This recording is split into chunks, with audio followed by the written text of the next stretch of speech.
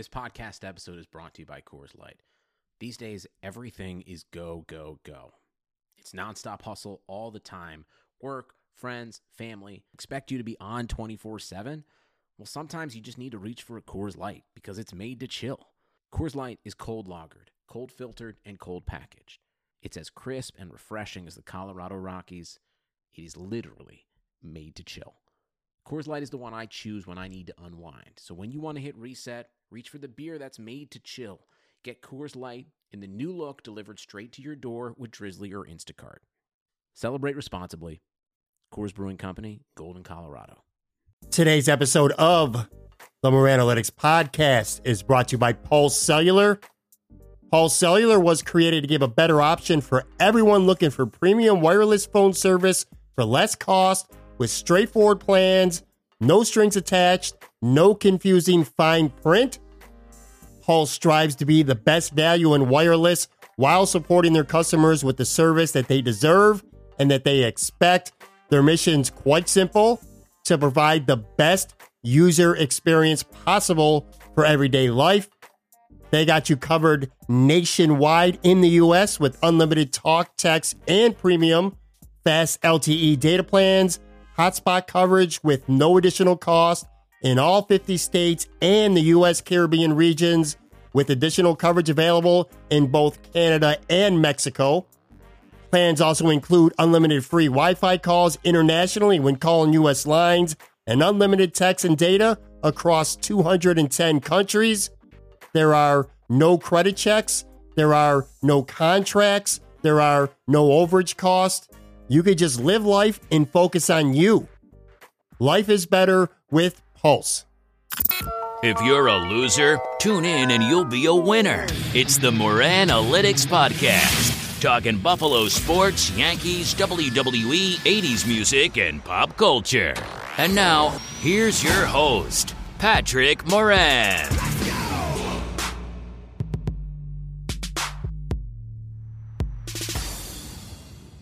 All right, what's going on, podcast fans? How you doing? What's up? Welcome to episode number 120 of the Moran Analytics Podcast, presented by Pulse Cellular. Today is Friday, May 17th. Happy belated birthday, Mama. Thank you, as always, for listening, for downloading. If you have not yet subscribed to this podcast, please go ahead and do so. Coming up on today's show, I'll be joined by NFL blogger and social media star Lindsay O'Kay. Lindsay's based in Maryland near Baltimore, and we talk about a bunch of topics, including what got her interested in blogging, if she grew up a football fan, her experience working with NFL Hall of Famer Ed Reed. We talk about the Baltimore Ravens, including her take on the Joe Flacco trade. Joe Flacco's her favorite quarterback of all time. I get her take on Lamar Jackson, his rookie season last year, and we talk about some of their offseason movement, which was a very, very busy offseason for the Ravens. We run down some of the comings and goings there. We also shoot the shit about NSYNC. I ask her about dudes who are trying to constantly slide all up in her DMs, stuff like that. We also address a past controversy that she was involved with. Much more. Great interview. I'll tell you what, I like Lindsay a lot. She's really good people. I think you're going to enjoy this interview for sure. Not so much good people, my man Joe, but he's going to join me afterwards anyway for another installment of the Running with Joe. Today you know what? We both kind of shit on hockey a little bit in favor of the NBA. We discussed that. I bring up a tweet that I put out earlier this week that pissed off a lot of Buffalo Sabre fans. We talk about Game of Thrones as, guess what, folks? We finally have reached the end. The final episode of the series ever airs this Sunday night. We go through some of the misses that Thrones has had over this last final season, as well as some of the hits.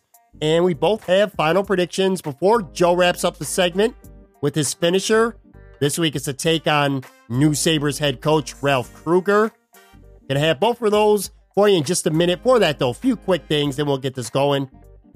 Joe, like I said, he's got a quick take on the Sabres hiring Ralph Krueger. Next week on Tuesday's show, I'll deep dive much deeper into his hire. I'll book a hockey guest, so I'll have someone on who knows what they're talking about a lot more than I do. Like I said, we'll break down Krueger. We'll talk about the Sabres roster going forward, what Jason Botterill might do over these next couple weeks and months, stuff like that. So I'll get a hockey guy on for Tuesday's show. It won't be just about hockey, but we'll definitely have hockey talk on Tuesday.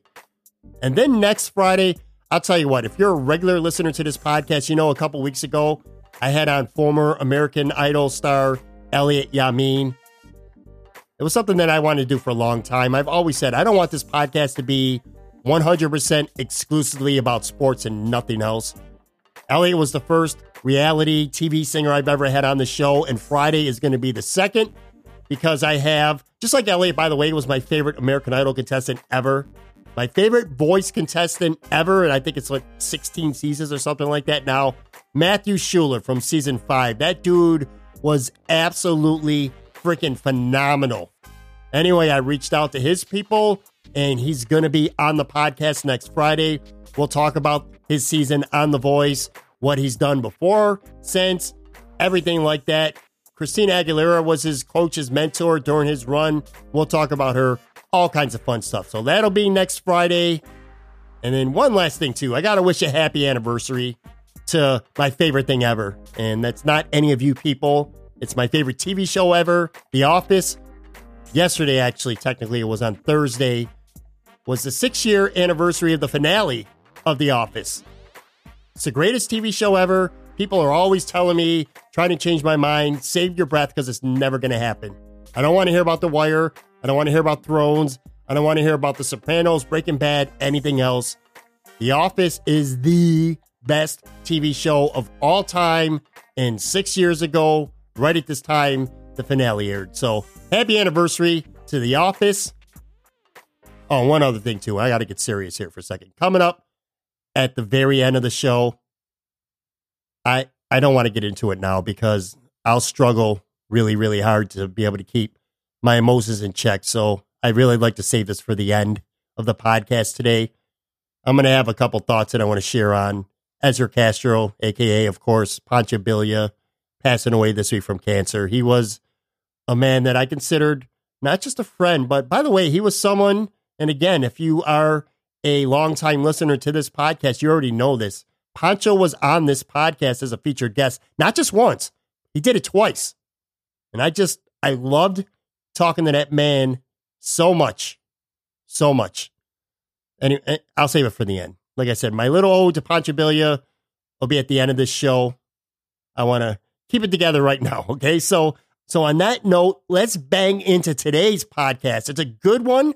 First up, I got an interview with the lovely Lindsay O'Kay, followed immediately by the Running with Joe.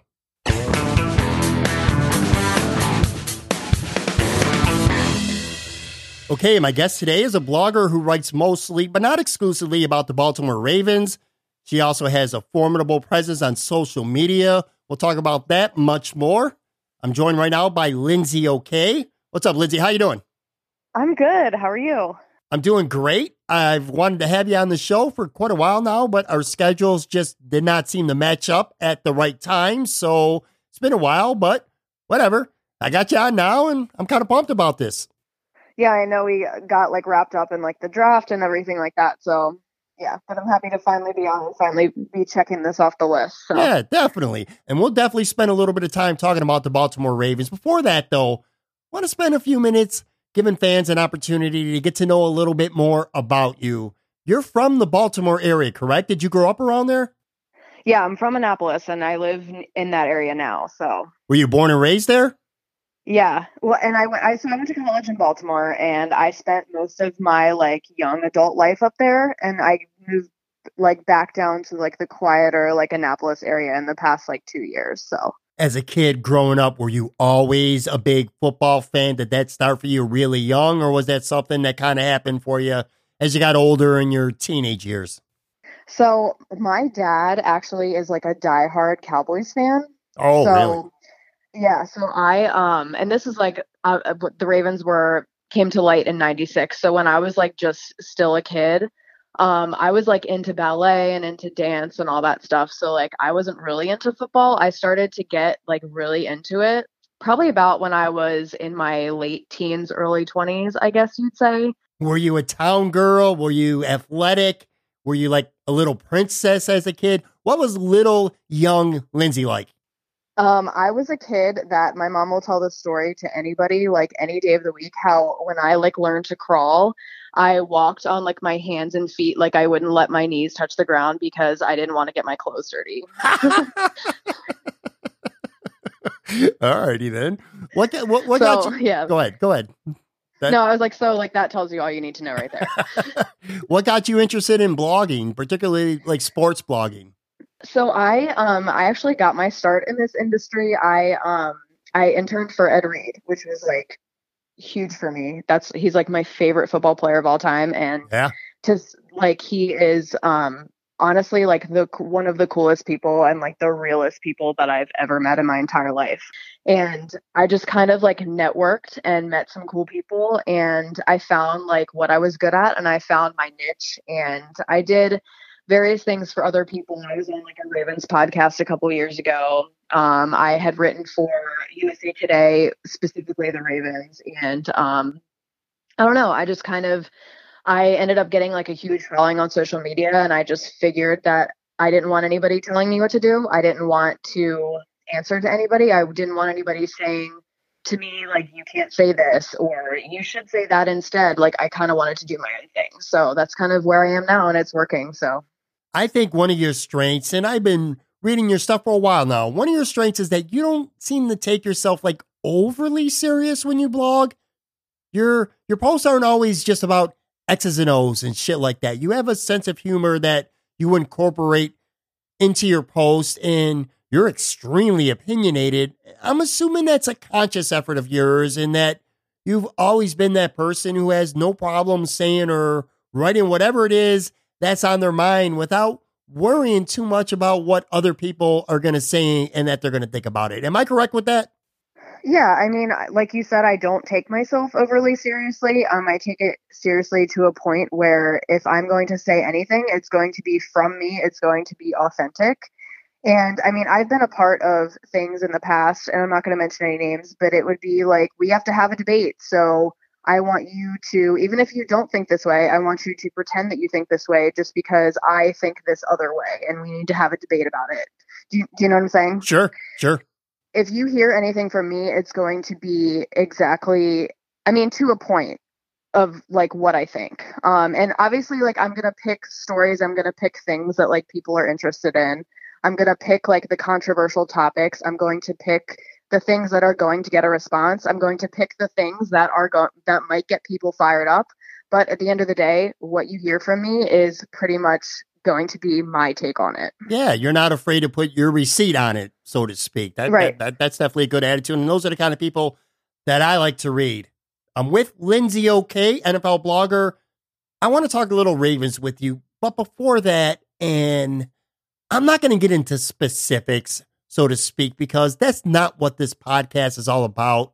Plus, it's old news, really old news at this point. But if I didn't at least bring this up, I know critics are just going to overshadow anything else that we talk about for the remainder of this interview. Several years ago, and I do mean at this point several years ago, when you were self-admittedly young and dumb, you had a handful of what we'll just leave as very insensitive tweets, okay?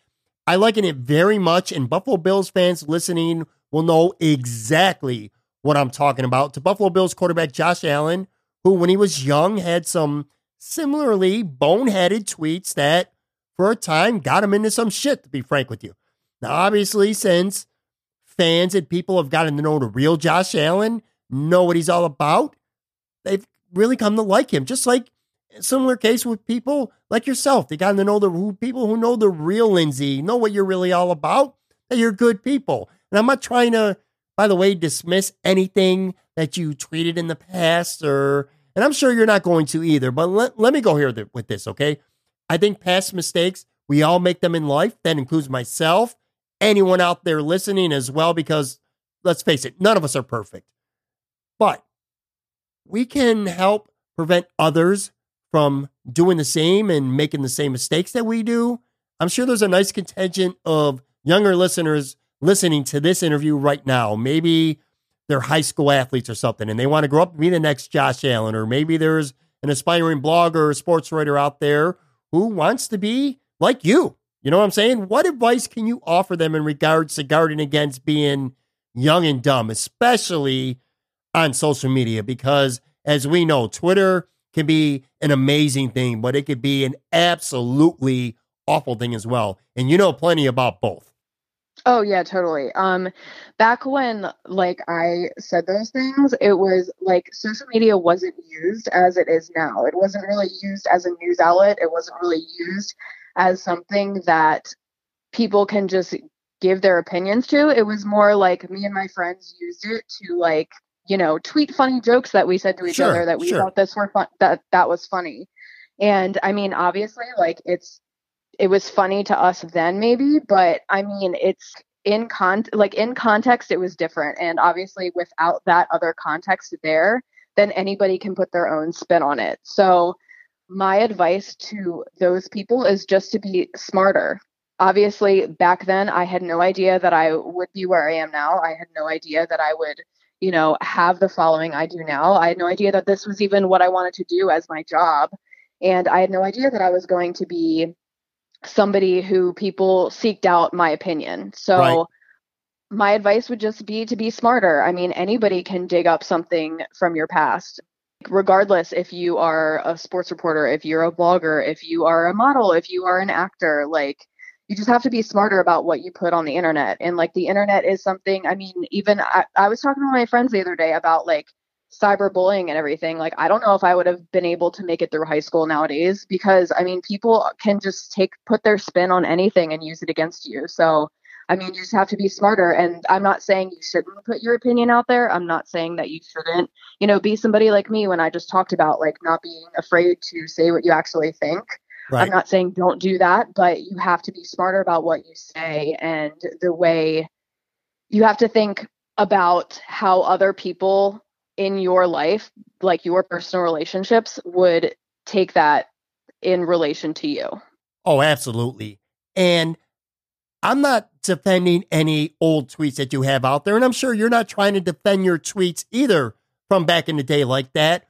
I consider it kind of a teaching tool, and it's important because people have to be careful that they can be with their friends, and especially when you're younger, clowning around with your friends, your teenager, and saying stupid shit as a joke or whatever have you, and it could get easily taken out of context. I mean, I got to be honest with you. I'm older now. I can't imagine, had I grown up in the social media era, the way I was with my friends, and my friends were with me, my black friends and Puerto Rican friends and other minority friends, the way we busted each other's balls in school and in the playground and stuff like that, I can't imagine had there been Twitter. Some of the things I probably would have said that I thought were funny and trying to be funny and joking around, it would have got blown up. Who knows what would have happened back during that era for me. But anyway, I think the whole thing is that it's a teaching tool for younger people out there. Be careful what you say because it can easily get taken out of context and it can get really ugly for you and create a bad situation real quick. I'm sure you would agree with that. Oh, for sure. And like, I'm going like off of that, like it's a good thing to grow as a person. Sure. Like, I mean, those were a good 9-10 years ago. Like, I have grown so much since then. Sure. And like that's a lesson to everybody. Like, you're not the same person that you were 9-10 years ago. And that's not a bad thing. Yep. That's spot on. You said it perfect. Nothing else needs to be said about that. Let's move on and talk Baltimore Ravens. Okay. At least for a few minutes here. The big move is that they traded Joe Flacco to Denver this offseason. Of course, Flacco had been the Ravens quarterback for the last 11 years, won a Super Bowl, but still was, I would call him at least somewhat embattled. The whole is Joe Flacco elite debates and jokes and stuff like that. It's been going on for years. I know that Lindsay OK will always be a huge Joe Flacco fan. I have to imagine that was kind of heartbreaking for you. Yes and no. I kind of disagreed with a lot of the Ravens' decisions in the past couple of years. I mean, they went entirely defense in a draft where like offense was so lacking. And I don't know. I just kind of feel like they hung him out to dry a little bit. So I was kind of glad to see him go somewhere where, I mean, they drafted Noah Fant in round 1. Like, that's the exact guy that like Joe Flacco needs. So I don't know. I was kind of happy for him to kind of get out of here and kind of get like a change of scenery a little bit. And I mean, I hope he does well. But I mean, it is hard to see a guy that has been the face of your team for the past 10 years go somewhere else. So do you think in some regards that he might have gotten kind of a bum rap? And by that, I mean this, okay? Like when I was growing up with the Bills, like Jim Kelly, now he's a Hall of Famer. He's a legend. But I remember very much at the time, he couldn't win the big one. And by the way, Joe Flacco did win a Super Bowl. But it's like people in Buffalo didn't appreciate Jim Kelly fully until he was gone, until he wasn't playing for them anymore, until he retired. Do you think that's kind of the case with Flacco, where everyone knows, you know, he was a very good quarterback, and again, a Super Bowl champion, but it's like years probably down the road, people are going to look back and realize how important he was to that franchise. yeah, I mean, I definitely see that. Like a lot of people don't realize it now, like in the moment, but it is so, so, so, so, so hard. I cannot stress that enough to have a franchise quarterback for 10 years. Sure. That is so rare. You know, Very. I mean, you see teams like the Browns. When's the last time they had a franchise quarterback before Baker Mayfield? It was like 20 years, you know? Right. I mean, and so many teams are like that. The Bills even. What are your thoughts on what you've seen so far after one rookie season of Lamar Jackson? Obviously, a completely different quarterback from Joe Flacco that requires a completely different type of offense. So this is like a tough topic for me because a lot of people automatically think because he took Joe's place and because I'm such a Joe girl that like I automatically hate Lamar Jackson, Right, which is not the case. yeah. You know, it's not. Like everything I say about Lamar is fair, it's warranted, and it's deserved. I mean, I think he definitely has a lot of work to do. He needs to get better at throwing. He needs to quit the fumbling. That's like 16 fumbles in like the amount of games he played is ridiculous. Like that should not happen. I don't care who you are. And I mean, it's just a lot of his flaws were masked because they were winning last year and because they got to the playoffs. And I think it's going to be an eye-opening experience for the Ravens next year. It's going to be interesting for them for sure. You know, not even counting Joe Flacco being traded, it was a very memorable offseason with lots of players coming and going. They lost C.J. Mosley, a very talented linebacker. That had to hurt. And then they also lost Eric Weddle and Terrell Suggs, which, I understand those guys are past their prime. They're not the same players that they once were. But even Eric Weddle and Terrell Suggs not being the same player they were 4 or 5 years ago, it's still a lot of leadership to lose, isn't it? Yeah, I mean, and especially like it's fine if like maybe like they let CJ Mosley walk and kept like Weddle and Suggs another year. Like that's cool. Like you can easily replace like one guy, but 3 like key guys like that's really hard to do, especially in a year, especially maybe even in a year or two. And I know they got Earl Thomas, but you still have the injury factor there. Like, I mean, Sure. he's not. You can't rely on him 100%. And if you're saying that you're relying on him 100%, then you're lying to yourself. By the way, they also did lose, which I don't think affects them too much, wide receiver John Brown. In fact, he went to the Buffalo Bills, a team that I primarily cover on this podcast. They did add a good running back in Mark Ingram. I think he's definitely going to help the offense. And you already talked about Earl Thomas, elite safety potential, but yeah, he's definitely an injury concern, that's for sure. Let's turn our attention quickly to the draft. I think that the Ravens went into the draft knowing that they needed to get some help at wide receiver from Lamar Jackson.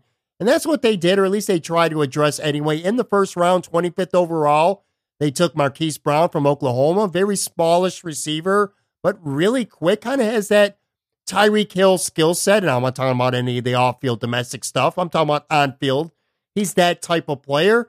And then in the 4th round, they went and got Miles Boykin, who's a very big wide receiver from Notre Dame. It became apparent to me that they realized that they need to get Lamar Jackson some more weapons. I mean, yeah, I get it. Like, I love Marquise Brown as a player, but I mean, you went out and got a deep threat receiver for a quarterback who cannot throw deep right now. Like, that just doesn't make sense to me.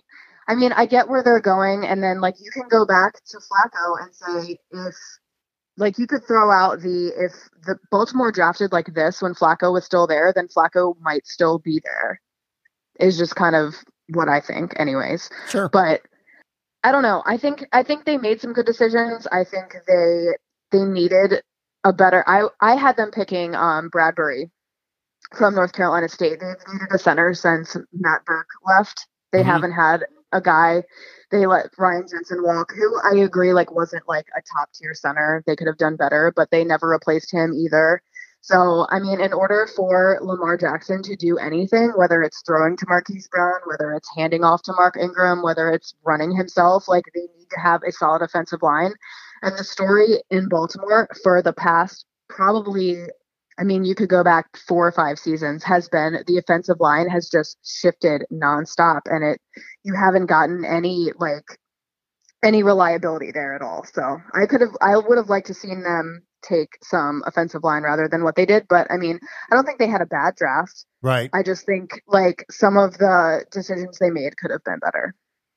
Well, let me say this. As a complete outsider who does not cover the team, your knowledge of the team is way more than mine. I see them from the outside looking in as a team that they'll be interesting. I could see them being in the mix for a division title. Certainly won't be the favorites. They're not going to be a Super Bowl contender this year, I don't think anyway. I mean, every year there's a few surprises and you never know. But I'll tell you this, and this shocks me, but when I look at the AFC North, every year it's always the Baltimore Ravens or the Pittsburgh Steelers. One of them right now, I look at the AFC North, and I can't believe I'm saying this, but the Cleveland Browns might be favored to win this division right now. Am I right here? Yeah, I mean, I think I can see it kind of both ways. I think the Browns are a little bit overhyped right now just because they are the Browns and you haven't been able to kind of confidently say that they're going to do something. Yeah, they got to prove I feel it. like, right. And, but I mean, if you're looking at Lamar Jackson, he's the third worst quarterback in the division right now. I mean, you've got Ben Roethlisberger and Baker Mayfield are the top two, regardless of where you're going to put them. I'm going to put Ben first and then Baker. But then like Lamar Jackson, Andy Dalton's Andy Dalton, like we can just push him aside. He doesn't mean anything. But hey, but I'll tell you what, real quick though, it's funny you say that, and you're right, by the way. But Andy Dalton is huge in Buffalo only because that touchdown pass in the fourth quarter at the end of that last game in 2017 to beat Baltimore, put the Bills in the playoffs for the first time in 17 years. But yes, you're 100%. Yeah. But I mean, as far as play goes, like, you know what I'm saying. Sure, absolutely. But yeah, I mean, in order to, I mean, Pittsburgh did lose a lot this year in Antonio Brown and Le'Veon Bell and all that, but they're still the Steelers. They still play the Ravens hard every single time. And even with Ben Roethlisberger being hurt every 3 weeks, like they're still going to be a contender. They're still my favorite for, I think, the division right now. But I mean, the Browns, they can definitely swoop in there and take it. Like, I'm not counting them out at all. Sure. I'll tell you, man, Pittsburgh-Baltimore's always been one of my favorite fun rivalries to watch through the years. Just such physical, fun football to watch. I want to wrap up with a couple non-football things here, though, right? I've followed your Twitter. I've been following you on Twitter for quite a while now. I enjoy it. You entertain me. I learned some stuff from you along the way. I'll tell you one thing's for sure, and this is totally why me and you could definitely be BFFs, man. You're a big NSYNC fan. I fucking love NSYNC. I'm pretty sure I still have a VHS tape of them. At MSG. In fact, I know I do. It's somewhere in my house right now. I got a couple tapes of them, man. I love NSYNC. Why do you love NSYNC? So NSYNC's like my favorite. Like, they were like one of my first concerts. My parents, God bless them, I still thank my parents for doing this. But like, I was the girl that like camped outside the record store, like before you could buy tickets online to buy tickets. My parents took me to camp out. Like, I spent the night. It was serious. That is awesome. Like, but you can watch that whole Madison Square Garden like concert on YouTube. By the way, it's on there. Oh my God, I can't. Yeah, you have to do it. I don't know how many 25 or whatever year old I was at the time. How many mid-20 guys that you know that would be doing the choreography, watching it, dancing around in my living room, trying to get down all the dance moves. I probably shouldn't be telling the world that, but it is what it is, man. Let me ask you this, okay? Do you have any specific like sports dating requirements in your life? And I'm not talking like skin color or height or weight or age. Like, I mean more like, do you prefer to date someone who's like a Baltimore Ravens fan, or do you prefer maybe that they're not? Like you said, your father was a Dallas Cowboys fan. Do you prefer that they at least like football and sports? Do you have a specific like sports type of person that you look for? I mean, no, not really. Just they have to respect when I'm like doing my work. Like that's something that just comes with it. Like I had an ex-boyfriend, this was a couple years ago, tell me I liked football too much, complain to me that that's like all we did on Sundays. And like my question was like, what else is there to do on a Sunday in the wintertime when it's snowing?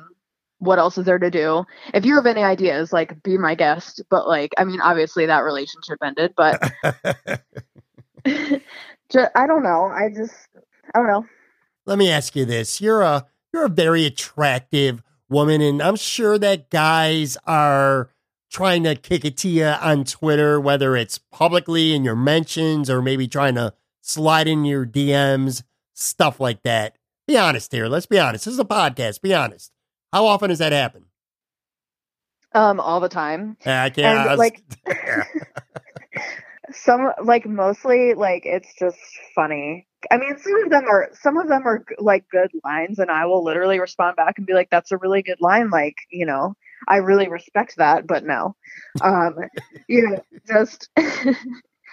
I don't know. There's a line between like being creepy and being funny, and I think a lot of guys like don't know where that line is. Yeah, well, that's exactly where I was going to go with my next question. Obviously, I'm kind of making light here of dudes trying to shoot their shot with you on Twitter, things like that. But jokes aside, it could be kind of creepy in a way because some people, whether it's that catfishing or just being a weirdo, or in some cases, maybe even a psycho, that it's got to have you guarded and worried.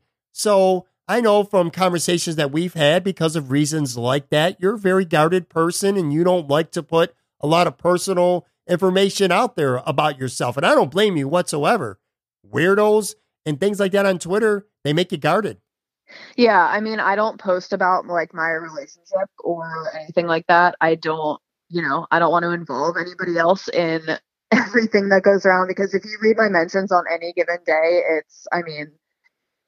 89% of them are just insanely obnoxious. Like, I can't think of a better way to put it, but, yeah, I mean, I don't know. I'm a private person. Like a lot of times, like people would like think that I like go out all the time and party all the time. Like, my ideal night is literally cooking dinner, having a glass of wine while I cook dinner, and then I'll watch Grey's Anatomy and go to bed at 10 o'clock. Like, I was going to ask you that, man. That's another thing I've learned from your Twitter. You are pretty fond of consuming some wine especially on the weekends and stuff like that. Sometimes you got to let your like inner wino come out, right? Yeah. I mean, I definitely don't like sometimes and obviously, if I have a hard day, like I'll have a glass of wine or whatever. Sure. But normally during like the week, I don't really drink. You know, I like to work out, so I like to kind of be like mindful of that. But I mean, Friday and Saturday nights, like pretty much I'll have like some wine. Hey man, you gotta do what you gotta do. Nothing wrong with that. Couple things here as we wrap up. I've seen through a couple years now, because I followed you for quite a while, and I've never like understood this. So now I'm about to get an education from you right now, all right? I've seen tons of Matt Ryan hate from you over the last few years. Why are you mad at Matt Ryan? What's up with that? So the whole thing started as like just Joe Flacco and Matt Ryan were both drafted the same year, and it kind of started as like a joke between like my friends and I. I don't even like, honestly, I don't even really know how it started, but I just like kept it going and kept it going. And like the thing that keeps it going is just the Falcons fans get so mad every single time. And then at the same time, they're like, why do you talk about him so much? And I'm like, because you get so mad and it's so funny. And like, it's like it's become like a talent of mine, honestly, to find any situation and relate it to Matt Ryan's shortcomings is just. I've noticed that. Yeah, but like in real life, like I don't actually hate him. He knows I don't actually hate him. Like I sent him a gift when like his kids were born. Like it's all just I'm not going to say it's all just for show, because it is funny but I don't know. I don't actually hate him, but you got to have a gimmick. We all have some kind of gimmick. You know what I mean? You got to have a catchphrase or a gimmick and stuff like that. I think it's hilarious, man. I love it. Yeah, and like a lot of people will tweet me and be like, "Oh my gosh, like I just saw like the replay of the Super Bowl and I immediately thought of you." Like that means I'm doing something right, you know? When it comes to your blogging, for you, what's the most fun thing about blogging? And conversely, what's the most annoying thing where once in a while it's like, ugh, I really need to find the motivation to do this because I just don't want to do it right now? Yeah, I mean, especially like around now when there's not a lot going on, right? It can be hard to find something to write about, and like in that case, like thankfully, like I don't have somebody above me telling me I need to write something by this date. If there's nothing to write about and I'm not feeling anything, then I just won't write that night, or I just won't say anything that day. I'm not like too hard on myself that way. But the thing I like about it most is to be able to express my opinion to the masses, regardless if people disagree, regardless if people agree, because everything you say, somebody's going to agree with, somebody's going to disagree with, somebody's going to have strong feelings about it, and vice versa. But to be able to say what I think about like a subject that I'm really passionate about and knowledgeable about, I think is a great thing. One thing that definitely makes me a fan of your work and what you do is that you're very willing to engage with someone a conversation on Twitter, whether they agree with you or whether they don't. It doesn't necessarily have to be complimentary, long as it's done somewhat respectfully. And sometimes, I guess, even when it's not, you're always more than willing to engage with somebody. I kind of respect that about you. Yeah, and there's like again, like I said before, there's a line that you can cross where it's like if you're going to disagree with me and be respectful at the same time, then I will gladly debate with you. Like I debated with Kurt Warner yesterday about the whole Joe Flacco situation, and like we disagreed, but it doesn't mean we have to call each other names over it, you know? And I'm somebody that like, and this can be like a touchy subject when you talked about like DMs and stuff like that, but I go through every single day around this time, usually when I'm like relaxed and like sitting down, maybe watching Grey's Anatomy.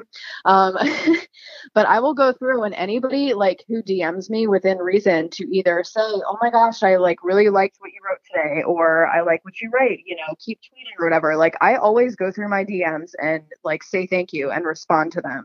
How do you react to, and I'm sure there's a small percentage out there of idiots who say, well, Lindsay doesn't know shit about sports. She's just hot. That's the reason why people gravitate towards her and pay attention to what she writes. Does that really get under your skin? I know it would for me. I mean, sure. But at the end of the day, you have to realize that A, they're probably jealous of me because they're not able to do it, or B, they're just bored. And I mean, either of those things is not worth my time. So good stuff, man. Good answer.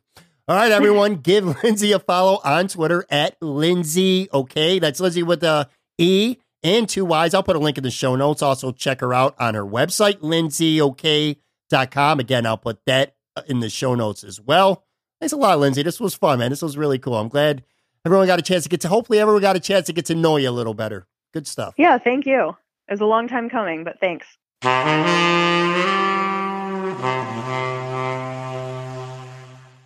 Hi, my name is Matt Kundle, and this portion of the Moranalytics podcast is powered by my company, MattKundleVoice.com.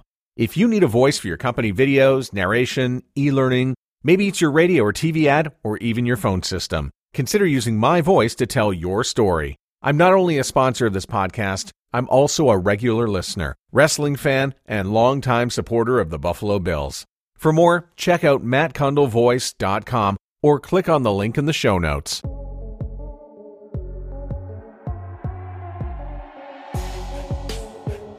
All right, after a couple weeks, the Running with Joe is back. Joe from New York City. I just had on Lindsay OK. I guess this is the episode where nobody likes to reveal what their real last name is. It's like I got CIA freaking guest on today. What's going on, man? What's up? You don't need my fucking last name, bro. Okay, get out of here. Okay, I'm Joe. That's it. That's all you need to know. You're just the best Joe. Joe in the world. You're the best Joe, just man. like Samoa Joe. We don't know Joe's last name. It's Samoa Joe. And that's it. Or The Rock. We don't know The Rock's last name in wrestling. He's The Rock. All right. Fair enough, man. Yo, did you see that I got my ass kicked on Twitter because of a tweet I had on Tuesday?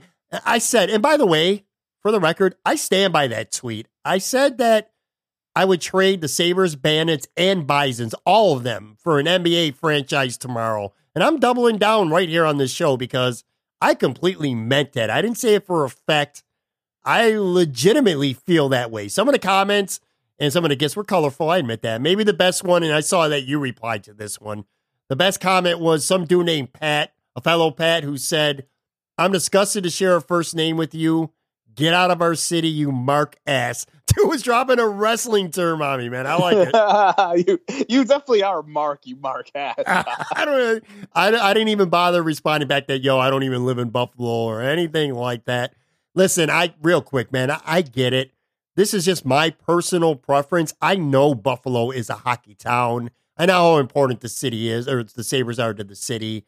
I know that. I know that, generally speaking, an NBA franchise would not be as popular as an NHL team is. And that doesn't even count the Bandits and the Bisons. I'm just talking about the Sabres, but that's just my personal preference, man. I would rather have an NBA team. It seems like every NBA team nowadays has a superstar.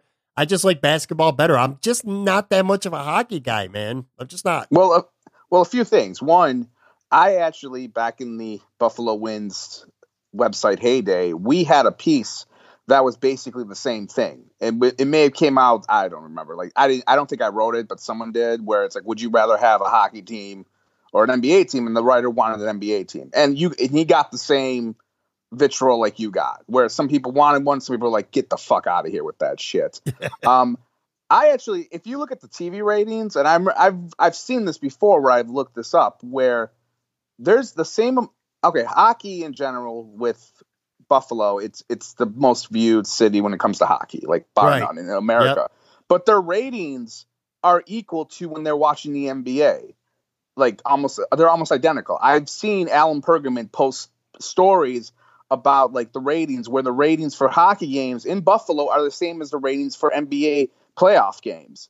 Same thing. They're neck to neck. So don't sit here and think like there's not an NBA following in Buffalo. There is. And I think what you, and this is like, and I agree with you, by the way, I would completely take a fucking NBA team over a hockey team. I would have took an NBA team in the 90s over a hockey team. And look, I like the Sabres. I'm fine with them, but I like the NBA more. There's nothing wrong with that. Right. And I think sometimes what happens is with hockey fans and even Sabres fans, they get very territorial about their sport, where it's like it gets into this, please like us and let's go and kill anyone who shows any ounce of like disrespect to that sport. And that's what I think you got a lot of, like, get out of here. Hockey is the greatest. Hockey is not the greatest. Okay. I'm sorry. It's a fine sport. But if it was the greatest, as like people who come flying into your mentions want to say, wouldn't it be like the number, like in the top 3, like for cable ratings in America? It's not. It doesn't do that well, in comparison to any of the other things. I mean, wrestling does better.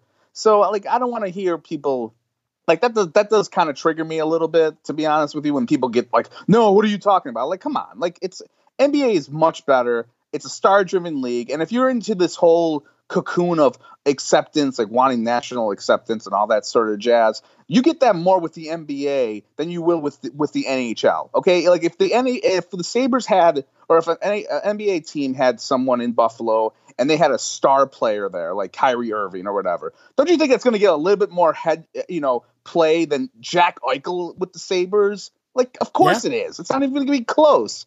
So, yeah, sorry. I'm with you on that. That's the first time I've probably agreed with you on a fucking sports take in 30 years, probably. There were a lot of people who, I think it's up to like 600 likes. So don't get me wrong, a lot more people dislike it. 600? Yeah, Jesus. man. There's basketball fans here, too. Let me say this, though. The thing about hockey, as compared to the other sports, like NFL, I don't need to have a Buffalo team in Buffalo to just like the NFL. I don't need to have one specific NBA team to root for to like the NBA. I like the leagues. And hockey, I only watch Sabre games. I'm never going to be spending a Saturday night watching freaking San Jose play Dallas on a Saturday night. I'm just not going to do it. The NBA, I might watch the Los Angeles Lakers play the Golden State Warriors on a Friday night at 10 o'clock. I won't do that in the NHL if it's not the Sabres. And frankly, the Sabres have stunk for so long now that they've really, and I'm not exaggerating here, they have, honest to God, made me lose my interest in hockey because I've watched such a shitty product now for 8 years running. For the majority of the last decade and a half, I've watched shit hockey, and it's boring. Sabres hockey's boring, and I don't care about the rest of the league. So I'm at a point now where I just don't care about hockey that much anymore. I'm being completely honest there. I agree with you. And let me say this. I mean, economically, I don't think this, and we're off the beaten path, but I don't give a shit. It's my podcast now. NBA probably wouldn't do well in Buffalo because the NBA tickets in comparison to hockey tickets are ridiculous. Like NBA courtside tickets cost you like $1,000 for a game. Yep. Okay, that's not flying in Buffalo. Okay, so I'm in terms of economics, I know it's like again a little bit different, but like that it just wouldn't fly economically like on a going to the stadium routine. But in terms of ratings and like in terms of people watching, I think it would do really well, especially if that basketball team was a really good team. You know, come on, like it's Buffalo. Buffalo loves winners, especially if they come through here, you know, and they'll blow them and watch them. It's a sports Do you agree town. with me? You're more of a Sabres fan than an NHL fan. Are you watching the Rangers play the Devils on a Saturday afternoon?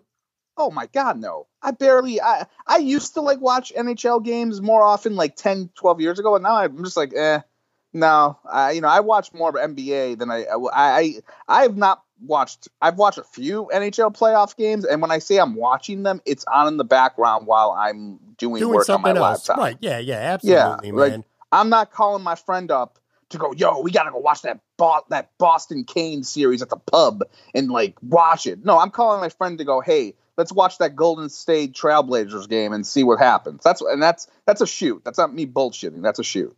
All right, Game of Thrones here. I want to spend the majority of our segment talking about the show because this Sunday is literally the final episode ever of the series. Season 8 has been kind of an enigma. I think like the first 7 seasons were universal where everybody liked them, but this last season, and I don't know why, maybe it's just because there's so much more mainstream people watching the show and enjoying the show that maybe some of the more hardened fans are getting angry with the way things are playing out. I don't know. But here's what I do know. When I read, and after I watch every show, man, I spend hours and hours and hours every single week going on YouTube and watching every video breakdown of the show or reading every post and article that I could get my eyes on the internet. And the negativity for this season is far, far, far more than it's been probably in the first 7 seasons combined. Are you bothered by that a little bit? It's I don't know if it's, look, everyone has a right to an opinion, and I don't think the season has been horrible or disappointing. I think it's been fine. It's been good. There are flaws, which I'm sure we'll get to, but I think the show has become such a monster where it's like a sporting event. It's like First Take or ESPN, where it's like we need to dive into every single fucking angle and dissect it and go, well, you know, let's poke holes at it or let's accentuate how amazing it is. Well, it's not really that amazing. And I think that's where we're at right now, where it's just annoying, where it's just too much coverage of it. And you're right. Like I talked to a friend of mine who, she's been there since like day one, you know, with the show. Mm-hmm. And she watches it about a day after it premieres. But she'll go on Twitter and see everyone talking about it. And she has said like every episode before, she's like, man, I'm probably going to hate this episode because every person on Twitter hates it. Then she watches, she's like, oh, it wasn't bad. It was fine. I will go down with the ship because look, I do love that show. I told a friend of mine, look, I'm like the John Murphy of Thrones. Like I'll spin it and go, hey, you know, I get it, but like it's still good, it's still entertaining. But you know, I get it, I love it, you know. But I tend to think if you are a fan that really likes deep stories with layers to it and the politics of the show, you probably are not happy with it. Okay, and I admit there are some story, you know, plot holes in this whole season. Now, if you're someone who loves just batshit crazy violence, crazy people going nuts, and just, you know, fucking sorcery, this season's been great. Like the action has been awesome. It's probably been the best action series, you know, action episodes ever. Yeah. And that's how I view it a little bit. Well, I got 5 nitpicks that I'm going to run down with you, and I want to get your take on them. But before that, there is one thing, and this is regarding the last episode, that I just can't wrap my head around, and that was what Daenerys did. Listen, I would have envisioned, I talked to Aaron Quinn on Tuesday's show, and I was wrong at the time. I hadn't thought it through. I said, I was stunned. I never saw this coming. And I'm talking about her pretty much burning King's Landing to the ground. And when I said that, what I meant was this. I'm stunned because I thought maybe if there would have been a fight, like the Golden Army was there and they were battling and Daenerys was faced with a decision where we could potentially lose this unless I take my dragon and kill a bunch of innocent people. I thought she would have been faced with that decision, and then she does that. that would not have stunned me quite as much. But what happened and the way it played out on Sunday was she heard the bells. She knew that there was a surrender. They weren't fighting. And then she still burns the city to the ground. Yeah, it's one thing to go to the Red Keep and go to Cersei and burn that whole area down. But I mean, they showed the dragon literally going sideways, up and down the streets, just setting fire and burning everything down.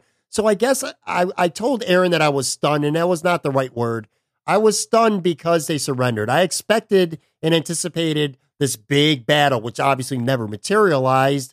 And then she would be faced with that dilemma, and that's when she would burn the city to the ground. But she didn't need to do that and still did. That kind of doesn't fit the narrative and the investment that I've had in Daenerys throughout the entire series. I know she's had gray areas, right and wrong and stuff like that, but that was just pure evil. That didn't sit well with me. Yeah. Let me say this. And yeah, I do agree. Like the bells triggering her to go nuts was a little weak. I would have, and this is kind of another sidebar where I think people are upset because there's message boards where everyone has their fucking theory and like, hey, they should do this, they should do that. And when they don't do what they want them to do, I think people get very salty about it sometimes. But I'm going to do that with a retelling of it. Instead of the one episode where Euron's fleet gets to Dragonstone, they shoot down the dragon. Instead of that happening, where let's just say they get there, and let's just say they ambush them and they take Missandei, and that whole shit happens where Missandei dies, whatever, and Daenerys is depressed. What if the dragon goes to both dragons go to King's Landing, they're fucking up all of King's Landing, bells come in, and then Euron who's a psycho takes one of the stupid hooks or whatever the hell the harpoon thing and shoots it at one of the dragons, and the dragon dies. And then Daenerys snaps right there and goes, fuck this. You surrendered. I'm going to kill all of you now. Right. That would be a much better beat to her snapping, in terms of that. Now, in terms of like her going heel, look, this show since day one has been a mind fuck where you're expecting this to happen, where this character is going to get their revenge or anything like that. And it doesn't happen. And like your heroes die. So it's not shocking. I mean, I guess it's shocking, but like if you haven't been paying attention, there's not that many happy endings on this show. Right. So with her, I think it all look. There are probably small scenes, from the seasons past. Like, look, her brother getting fucking whacked, in the first season. Like, he was a dick. He deserved to die. But like, that's your brother, and she didn't blink an eye. She was like, yeah, fuck him. He's dead. She put those two people back in Koth. I don't know if you remember this, but maybe people will. It was like at the end of season 2, she threw them in a safe and was like, yeah, you guys are going to stay here and die. Right. And I don't even think they really did anything wrong. So like, she has those impulses where when she sees her enemies, she does go like, fuck you. We're going to DEFCON 5. You're whacked and you're done. And I think the biggest thing that, and yeah, the crumbs like throughout the season, the 6-7 seasons have not been that great. But look, it boils down to this.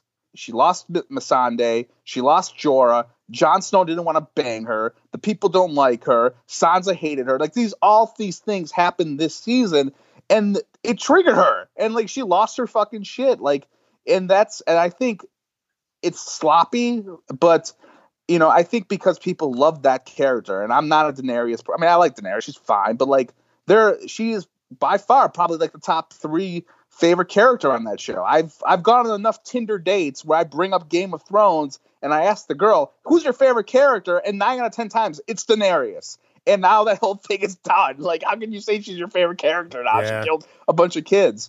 So, it could have been a little bit better, but that honestly, that didn't really kill me that much. There's just other things that have kind of annoyed me that they brushed through very quickly. Like the Jaime and Cersei stuff a little bit, and Jaime and Brienne, like that kind of felt a little bit rushed. And well, let me get to my point then, because sure, go ahead. That aside, that's one of the 5 things I said that I laid out here for like my nitpicks or criticism, whatever you want to call them. And that's number 1. Right. I feel like season 8 should have been more than 6 episodes. These longer episodes aside, things have felt rushed because there's only 6 of them. I would have rather have had 8 or 9 episodes at an hour or slightly less to maybe spread it out a little bit. Now, I'm not calling any fans stupid, but maybe having a little bit less to process each week would change my feeling. It just felt like because there's only 6 episodes, they just had to do too much in each episode. You know what I mean? I agree with that. I agree with that 100%. All right. The second thing in my notes is Cersei. not that she died, I knew that was coming, but I feel like just generally speaking this last season, she almost felt like an afterthought. She was barely featured. In fact, 2 episodes, I think she literally wasn't even on at all. She was just such an important part of the series for so long, involved in so many storylines that I became really invested in how things would play out with her. And I feel like the way things played out this season with her just pretty much staring off a balcony, I think she was maybe featured in 2 scenes the entire season. It's like, I just didn't feel like the payoff on Cersei being invested in her throughout the series, I don't think it paid off at all. Yeah, I mean, I would say this. She's been kind of disappointing the last year, even going back to last season. I think part of it was the Daenerys Jon Snow dynamic where they had to really concentrate on that. And she kind of got hurt a little bit.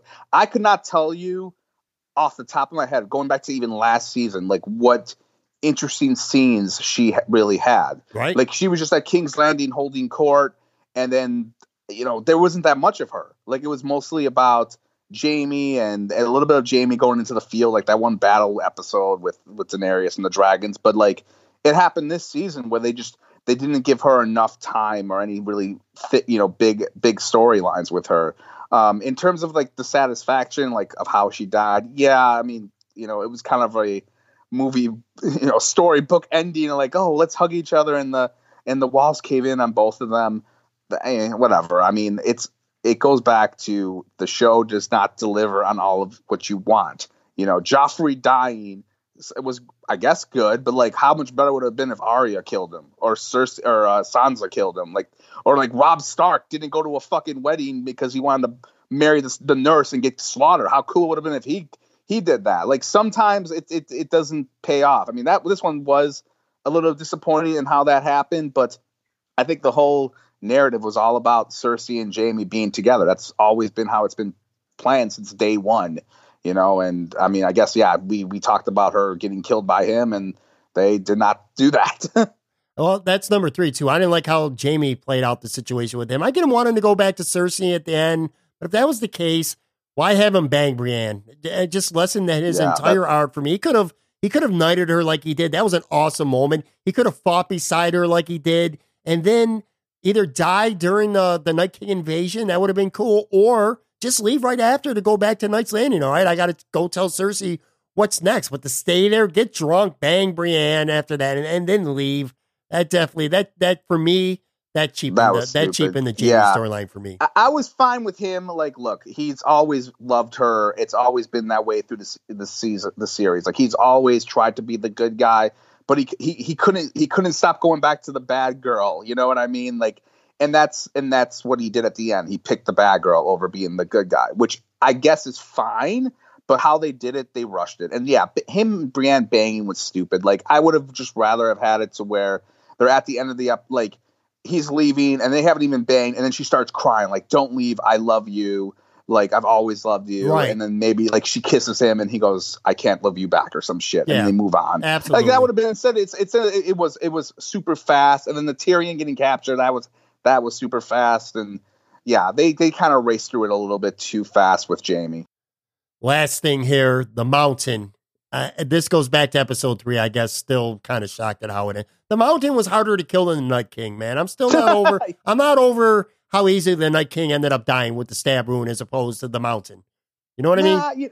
You know. Here's my thing. I do think the Mountain getting stabbed in the head and surviving that was very over the top. Like, I was fine with him being super strength or whatever and like that, but like that was a little bit over the top. But here's the thing. With magic, and you can kind of maybe count the Mountain with us because he is kind of a zombie, but with magic, there are ways to kill someone with just one shot. You watch video games or you play video games and like sorcery, it's like you gotta hit him right between the eye, and once you do that, he's dead.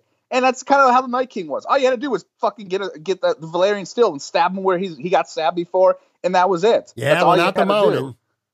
But not the Mountain. I'm just talking about the Night King, and that's kind of how, sorcery is different, magic is different with killing people. I guess I don't know.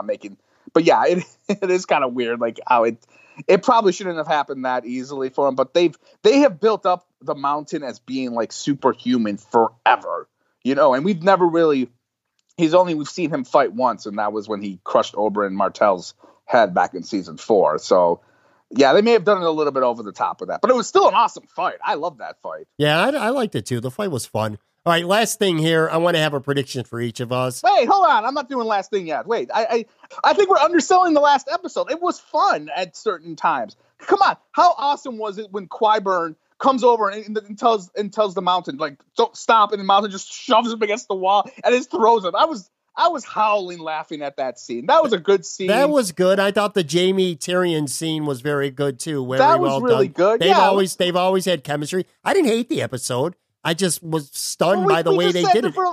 We just sat here for 20 minutes yelling and bitching about it. I was nitpicking the whole entire season, not necessarily the episode. We were bitching about that episode. We would be here for 2 hours. We would be here for 2 hours if I sat here and wrote down a list of everything that I liked as well. We fell into the Twitter trap that has been annoying us, that we're over criticizing or critiquing the show for that episode, and we forget the good stuff. Okay, there was good stuff in that episode. Again, the action was great. I thought Arya was great in that episode. Like, her facial expressions running through the town. Yeah, she was good. Getting burned. I mean, yeah, the horse at the end was a little weird. Maybe Bran warged into the horse, but like, her acting was really great. The visuals were great. Let's not like gloss over this shit. Okay, I know, like, hey, the plot lines have some bad holes there, but look. The show is still about action. It's about death, okay? And the death scenes were pretty rad on the show. Yeah. Listen, early in the season, especially after the Night King episode, the biggest criticism I kept reading was that, well, this is like a Disney movie. The good guys all win.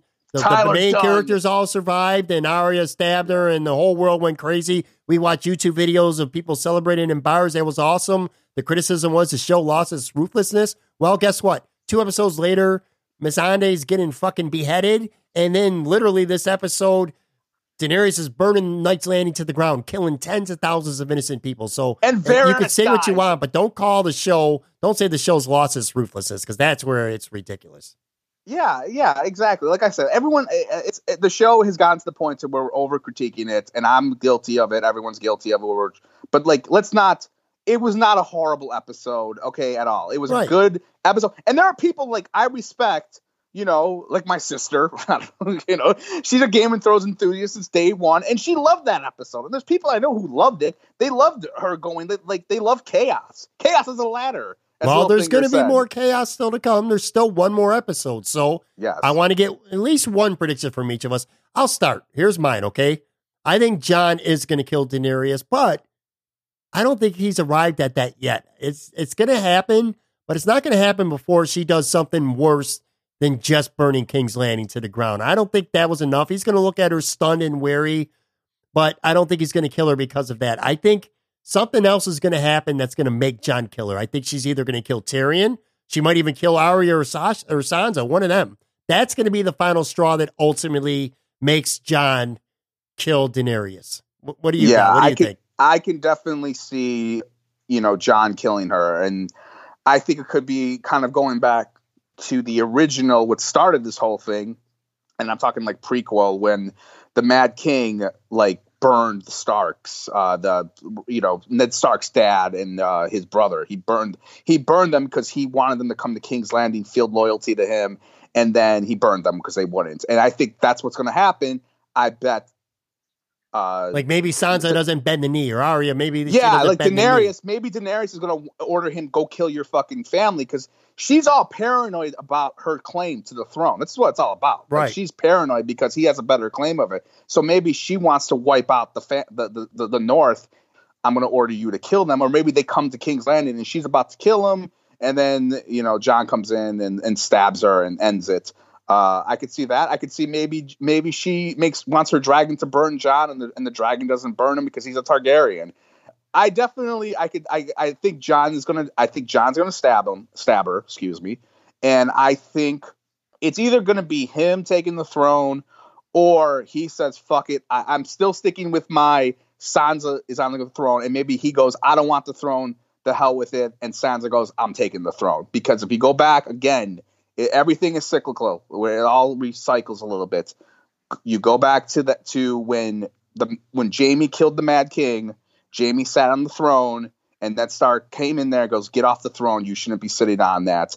and he gave up the seat, and Ned could have sat on that seat, and Ned said, no, I'm not sitting on that seat, and Baratheon, Robert did, and that's how Robert became the king. So it was kind of like, I don't want to do it, and I think Jon is going to do that, where he's going to say, I don't want to sit on the seat, and Sansa's going to be like, well, I'm taking it because I was born for this, and that's what's going to happen. I'll tell you this, one more thing, and this isn't a prediction, but a warning. I don't care who sits on the throne at the end. Someone better. I don't care if it's Daenerys. I don't care if she kills off the entire cast. I don't care if she's the only human being left in Westeros at the end. Sit your ass on the throne by yourself at the end of the episode. I've invested 8 seasons worth of watching. I didn't watch it over 8 years, but 8 seasons worth. I've watched it. I've treated this like a sports game. I get into it. I invest in my team. I want to see somebody win. I don't want no panel. I don't want no democracy. I don't want this, that, and the other thing. I want someone's ass on the throne, and I don't care who it is. There better be some damn closure. Do you got a finisher? Speaking of closures, you got a finisher for this week? Yeah, well, in full I am brilliant. By the way, what a brilliant segue that was. That was brilliant. How is that brilliant? Do you have a finisher? Oh, because the show's finishing. As you said, closure. Closure is a finisher. Come on, man. That was perfect. Okay. What do you got? I ruined it now. You'll take that part out. Okay, well, since you don't ask me anymore about the Bills or Sabres, because I'm like now the TV critic of your podcast, and we haven't talked about the Bills or Sabres since before the draft, since before Game of Thrones started, because you don't care about my takes anymore. I was actually going to give you 6 different finishers, but since I know you're a Nazi when it comes to the timing of this podcast and being very upset with we go too late, I'm going to give you the honor of picking my finisher. But here's what's going to happen, Pat, because I'm an awesome guy. I'm going to give you the 6 names of finishers, and you got to tell me which one you want me to do. So I'm going to even waste a little bit more time. So it's my RKO out of nowhere, my Whisper in the Wind, my Rock Bottom, my Attitude Adjustment, and my Stone Cold Stunner. So pick one of those finishers, and I will go with that finisher. Well, you know what? I'm in a John Cena kind of mood, so give me the Attitude Adjustment. Okay, my Attitude Adjustment finisher is Ralph Kruger. The Sabres hired him.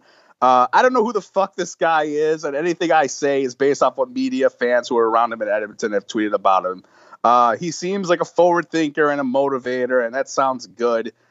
Still, I've always hated the notion of it's good. It's a good hiring because it's different as your number one reason. I think that's lame. It's totally arbitrary. Like, I love to go on a date and like ask a girl, like, what do you do for fun? Or she asks me, what do I do for fun? And I tell her, I fart a lot and I drink beer. And she would go, wow, that's great. I love you. You're different. That's why. Like, that's not going to happen. It doesn't appeal to me when you're different. And that's not the shit on the guy. Like, he might be really good. And the Sabres tweeted out a video of him like giving a really stirring speech when he was at Edmonton. And I'm not going to lie, that like did get my juices flowing. And, I hope he does well. But, the last 3 Sabres coaches have been kind of dull. So I'm hoping this guy is a change of pace. But don't tell me that a coaching hire or a player coming here is great because it's different, because that's lame. The last different coach that came to Buffalo was Doug Marrone, and that did not fare that well. All right, that's going to do it for today. Thank you to Lindsay OK and Joe from New York City. For signing off, I was devastated on Tuesday, like many of you, to learn that a man that I genuinely considered a friend, Eze Castro, a.k.a., of course, Pancho Villa, had finally succumbed to his long, very brave fight with cancer. Over the last couple years, like many Buffalo Bills fans and football fans all over the world, especially if you watched the draft last year, I became aware of Pancho through seeing videos of him, following him on Twitter, and hearing funny Pancho stories, stuff like that. To me, he had become right there along with Pin O'Ron, probably the 2 most famous Buffalo Bills fans in the world, super fans. And over the last 18 months or so, I'm very honored to have become friends with him. I talked to Ezra countless times over this past year or so, on and off the air. He was a a featured guest on my podcast, not just once, but twice. And I'll never forget the first time he was on this show. I thought it would be a 15, 20-minute interview, and we clocked it at just under an hour. That man could talk. He was so full of stories and fascinating stories. Some of them hilarious and funny. Some of them serious. Some of them sad. Just loved talking, telling stories, talking about his family, how he became a Bills fan, not having any Buffalo connections whatsoever. But it was a great interview. I loved hearing him go on so much. So much, in fact, just a couple months later, like not even 2 months later, I brought him back on the show. Again, it was supposed to be just for a little health update, the little Pancho Villa health update, hearing it from him. Because I knew he wasn't doing so great. And, talk a little bit of Buffalo Bills stuff, maybe 10, 15 minutes, just that kind of interview. And, of course, we ended up going on for about 40 minutes. We talked about his health, how it was taking a turn for the worse, and, feeling bad about how much of a burden he felt it was on his girlfriend and his children. He talked about patience and time and not taking anything for granted, and it just resonated with me. And we talked, like I said, off air on the phone plenty of times too, and TM, stuff like that. We talked about wrestling. He loved wrestling, especially old school wrestling. Randy Macho Man Savage, that was his guy, man. That was his favorite wrestler ever. And I remember busting his balls some about talking trash about the San Antonio Spurs. That was his NBA team. Not to the extent the same fandom that he had for the Bills, but the Spurs were his basketball team, closer to back home in Texas. And I busted on him over that, especially after they traded Kawhi Leonard to Toronto. I mean, I could go on forever. Ezra was a good man, and his values and the way he lived life, it's a lesson I hope someday kids out there, younger kids and adults, they learn, including my son. It's like I've made it a point to try to talk to him about this person that he's a Bills fan, and that's in some regards, that's all he was a fan, but he was so much more than that. And I've had talks with my kid, and I want him to know and understand the kind of person he was, because I think that we could all learn a little something from the spirit of Pancho Villa. I start griping and complaining like a little kid sometimes when I get a stomach ache. And I can't imagine what he endured these last couple of years, but still, even when he was putting on a brave face, a great attitude, it was infectious. And if you knew him or if you saw it, you know exactly what I'm talking about. And it doesn't matter who it fans, the team, the organization, former, current players, they gravitated to him. They loved him. He was inspiring. And I don't know, man, it sucks to lose someone like that at just 39 years old. But fans and everyone are already, they're going to help keep his memory alive, to live on. They already are. I've seen people have donated more than $40,000 already to help fund book bags and school supplies for children on his behalf. And I'm taping this on Thursday. This is not even, I don't even think it's 24 hours into the campaign. I can't imagine where it's going to end up. Actually, I can. It's going to end up good. I know it is. And I mean, you just got to be kidding me. That's crazy. I'm sure the Bills will do something in his honor as well. That video that they put out was great. I'm sure they'll do something to honor his memory. And they should, because he deserves it. And I know that there's some critics out there, not so much a critic of him, but they're just like, okay, well, there's other Bills fans and, who suffer and have had illnesses and stuff like that. And sure, that's absolutely true. But there's only one Pancho Villa, man. And I don't know why I'm feeling as saddened as I am by the world losing a man. I only personally knew him for less than 2 years. It's just that impression that he left on me, and I'm sure many of you as well. It just sucks. It sucks. So rest in peace, Pancho Villa, Ezra. You won't soon be forgotten. Joining us tonight from the Bills Inner Circle is one of the most recognizable fans in Buffalo's history, Mr. Ezra Castro.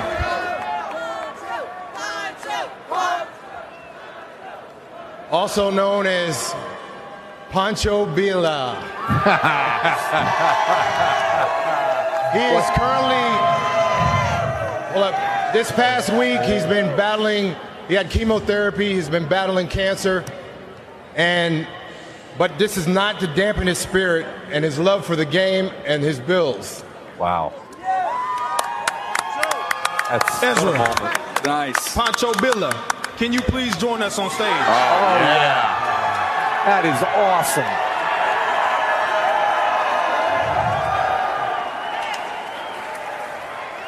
Fred Jackson and Andre Reed. What a moment. That is awesome.